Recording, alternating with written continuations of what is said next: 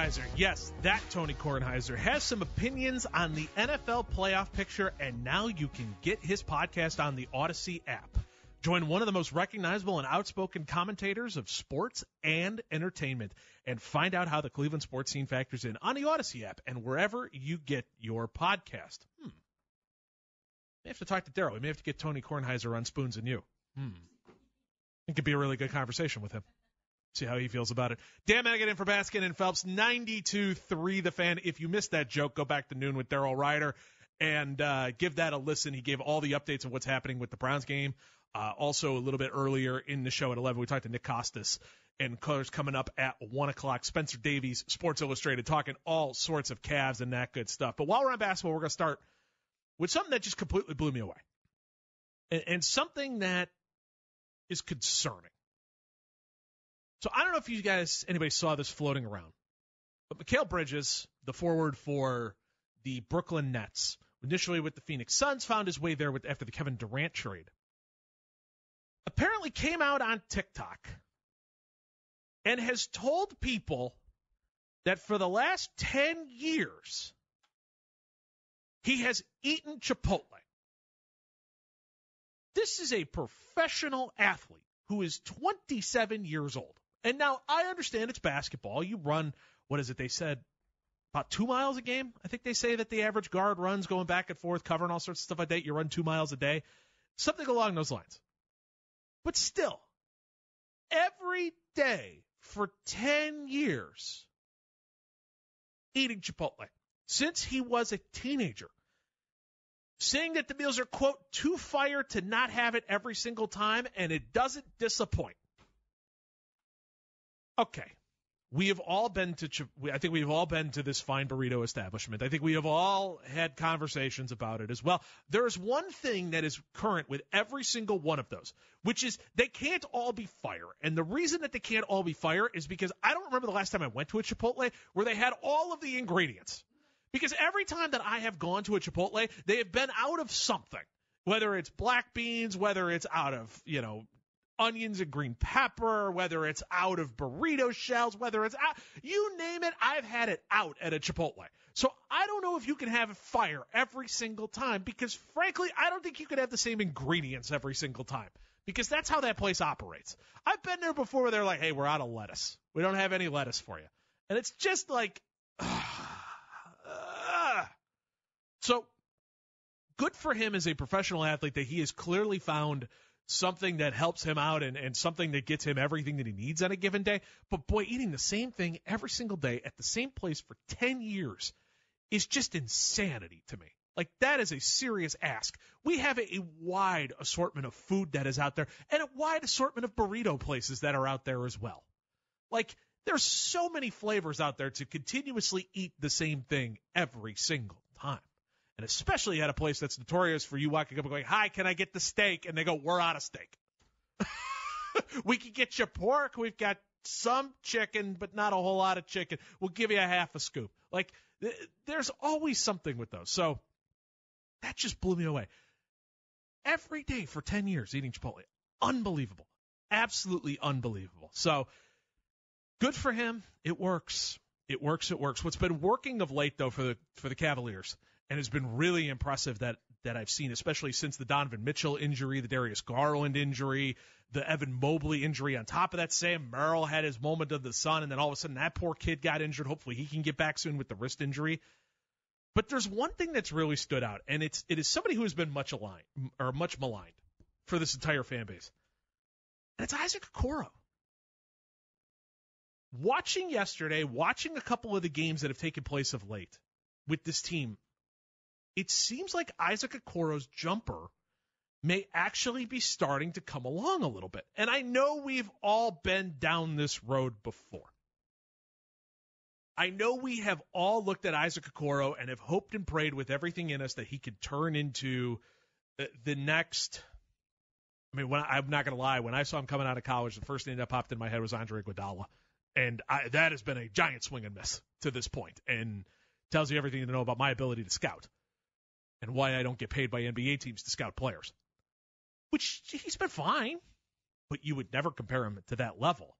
But the big thing that we always kept reading was about how the jump shot was starting to come along. And last night, it seemed to really hit for Isaac Okoro. And it's been really good to see him do that. So last night, he was 4 of 7 from 3 for 57%. And it wasn't just those corner threes either. He was starting to hit those threes from like the top of the key and that stuff as well. He's working his way around. He's not just standing in the corner as much as usual. Of course, like every three-pointer, shooter, you're going to have a clunker in there. He went 0 for 5 against the Bulls, but he also was 2 for 5 against New Orleans. 1 for 3, 1 for 2, 3 for 4 against Atlanta. In the month of December, the guy is starting to shoot about 37.5% from 3. It seems like this is beginning to come around. And I hope that is the case, because the Cavs sorely, sorely need him to be out there on the defensive end. He does a really nice job against guards. He can definitely give fits to certain guys. He can stand in front of a lot of guards. He's long enough to have those issues. Now, they still need someone between 6'6" and 6'10" who can guard multiple positions, but that's not important right now. But he can stand in front of guards, and if he can become fine on offense, I'm not saying good, I'm not saying elite, I'm not saying great or anything like that. Fine. Passable. Somebody who can shoot 40% from the corner, 35% from 3. Somebody who you can have on the floor and not have to have everybody sag off of all of the time. He's a decent passer. He can find the open guy. He can throw a nice bounce pass every so often to one of the big guys. He had a couple alley-oops yesterday that were a little clunkerish in that Dallas win. Or win over Dallas is what I meant to say there. But, if they can get him to a level where he is a passable NBA player, it only helps to expand this roster. Because as we all saw in that Knicks series last year, and it's still burnt in our heads until the end, that was the guy. That position, that 3, if he was in at the 3, if he was in at the 2, that was the spot where you could take that defender and double-team Donovan Mitchell or double-team the pick and roll with Darius Garland and blitz those guys or drop those guys or do whatever you wanted to do to mix up all of those different coverages so that it wasn't the same thing over and over again. And I hope this is the beginning of something with Isaac Okoro. I hope this, with everything in me, I hope that is the case. And I know we have all said that a minimum of 13 times since Isaac Okoro got into the league. I know we have all made those proclamations before, partially because he's a first-round pick. I really hope this is the turning point, because if it is, all of a sudden, this team begins to turn around. The other thing that's really stood out to me during the injuries of Garland and Mitchell is the fact that Karis LeVert has been a really good backup point guard for this team. And I didn't think that was going to be the case, because Karis LeVert, his entire career, has always been shoot first, shoot second, shoot third. And that's how he has operated. He is instant offense off of the bench. He's also dealt with injuries along the way. But when he had his run with the Brooklyn Nets, where everybody seemed to definitely find Karis LeVert and be impressed with what it is, it was because of his ability as a scorer off the bench that it was just instant offense. He was instant 15 points and getting those shots up. But when he's moved to that backup point guard spot like he did last night, 7 assists in that game coming off the bench for the Cavs. He tossed 7 assists to go along with the 28 points, including the big clutch threes at the tail end.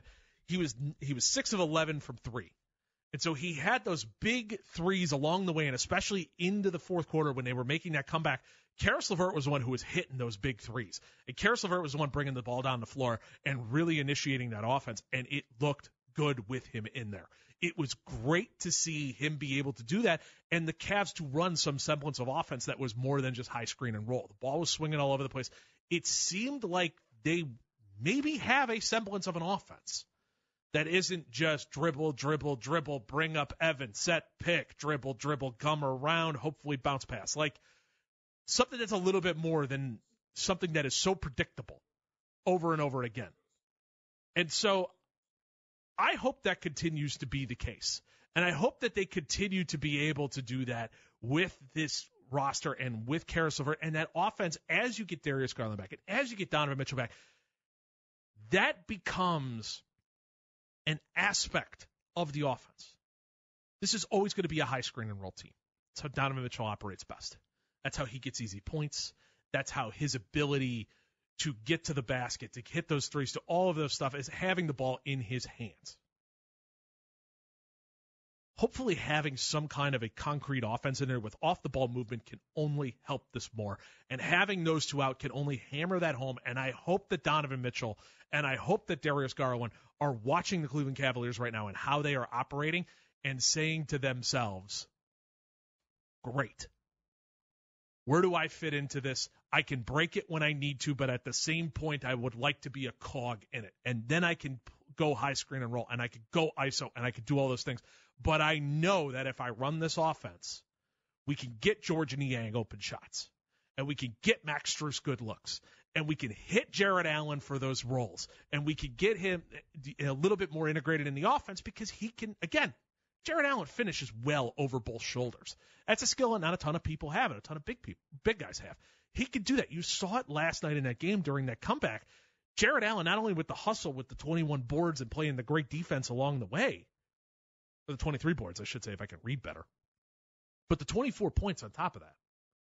He was a key cog in that offense that helped take down Dallas last night. And Lively, a great shot blocker, somebody who should have given Jarrett Allen fits, didn't. We saw Mitchell Robinson give him fits all throughout that playoff series. And I apologize for coming back to that Knicks series, but we know where the goal is for that team, and we know how the regular season operates for the NBA. The regular season in the NBA is all about working out all the kinks so that when you find your way into the playoffs, you're humming. And I feel like the Cleveland Cavaliers are beginning to stumble onto some things while these three guys are out that maybe can help build for when they make a playoff series and give them more aspects to the offense. So it's not predictable. Because if you become predictable, you're dead. Only a few guys in this league ever were predictable, but yet were still better than you. But they were so good at it, it was a different level. And the Cavs don't have any of those particular players. Donovan Mitchell can have those moments, but you don't need those guys to win a title, or else those guys would win the title every single year. For example, Jerry West. The scouting report said Jerry West was going to go right every single time. He's going to go right, and you won't stop him. That was the other part of it. Jerry West will go right, and you won't stop him. Like, there are some guys who could do that. LeBron James is another one of those. Michael Jordan, Larry Bird, all of those guys, they could do what they want to do, and you won't stop them. But if you could build an offense with multiple facets, and you get an Isaac Okoro shooting the ball decently, and you get a Jarrett Allen who could finish over both shoulders and is a part of this is more than just a rebounder and dunker, then it opens up a lot of different options for this Cavs team. We're going to talk to Spencer Davies about this. He covers the Cavaliers for Sports Illustrated. We'll talk to him about that next. Dan Manigan for Baskin and Phelps, 92 The Fan.